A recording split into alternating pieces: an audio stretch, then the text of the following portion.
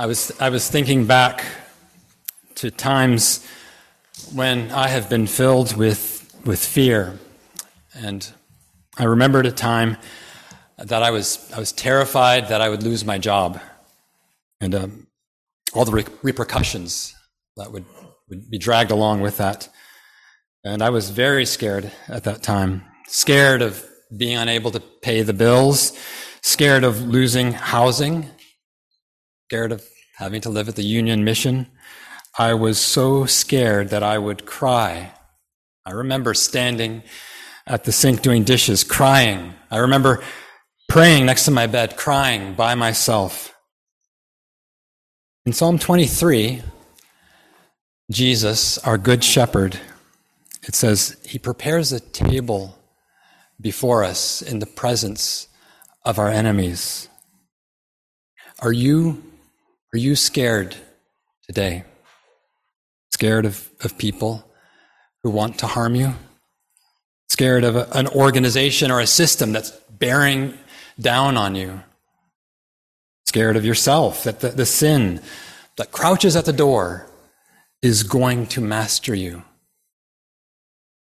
Jesus sets this table before you in the presence of your enemies, in the face of your fears.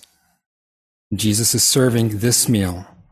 At this table, Jesus the shepherd is also Jesus the lamb, and he knows something about fear, about having enemies.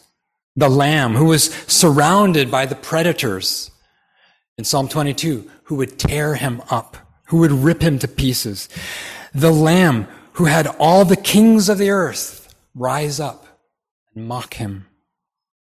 He was filled with horror at what surrounded him. It was terrifying, down to the depths of his souls. He became a reproach of men. He became despised by all the people.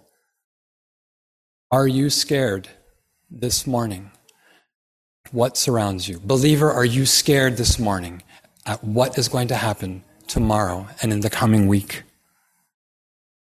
Jesus knows what it's like to live in terror. And he says at this table, let's be scared together. He was delivered over to the sword so that you could be delivered from the sword. He was arrested so that you could be exonerated. He was executed so that you could live and live forever with him. In this meal, we're going to take bread. The bread is the body of Christ broken and shared with you. It was for you. In this meal, we take wine. His life poured out effectively. This blood cleanses. This blood saves. You've got to bring that into your fears. And so when you take the supper, you're saying this: even if the worst thing, the thing that I fear, even if it happens, my worst problem has already been solved. I am reconciled to God. God is my Father. He is pleased with me through Christ. And even if I die, even if this thing kills me, I will yet live again because I'm joined to Jesus in his life and in his rising from the dead. So Jesus arranged this new Passover meal, and he said, do this in remembrance of me. I will feed you as you take this meal. If you're here this morning and you have come to know Jesus Christ and he is your Savior, if you are a member in good standing of a gospel-believing church, we invite you this morning to come to this table and to take this supper. But if you've got something sinful that you know is wrong and you're not willing to turn away from it, you are sorry about it, but you're not willing to reorient, to make repair, to pay restitution. If you have not taken the steps to be reconciled with those whom you have offended, I instruct you to abstain from the supper. Don't take it. Get it right with God. Get it right with people. And then come and take it.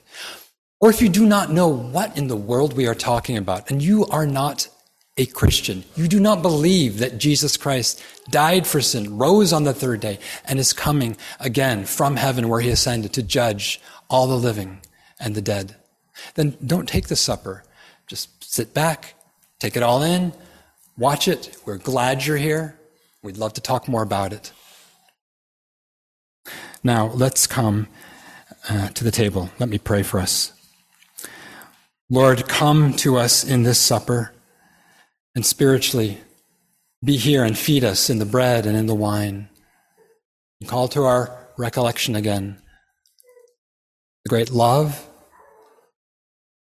that moved you to give up everything so that we could have it all, and give us hope and give us a determination as we continue to war against the temptations that very easily entangle us.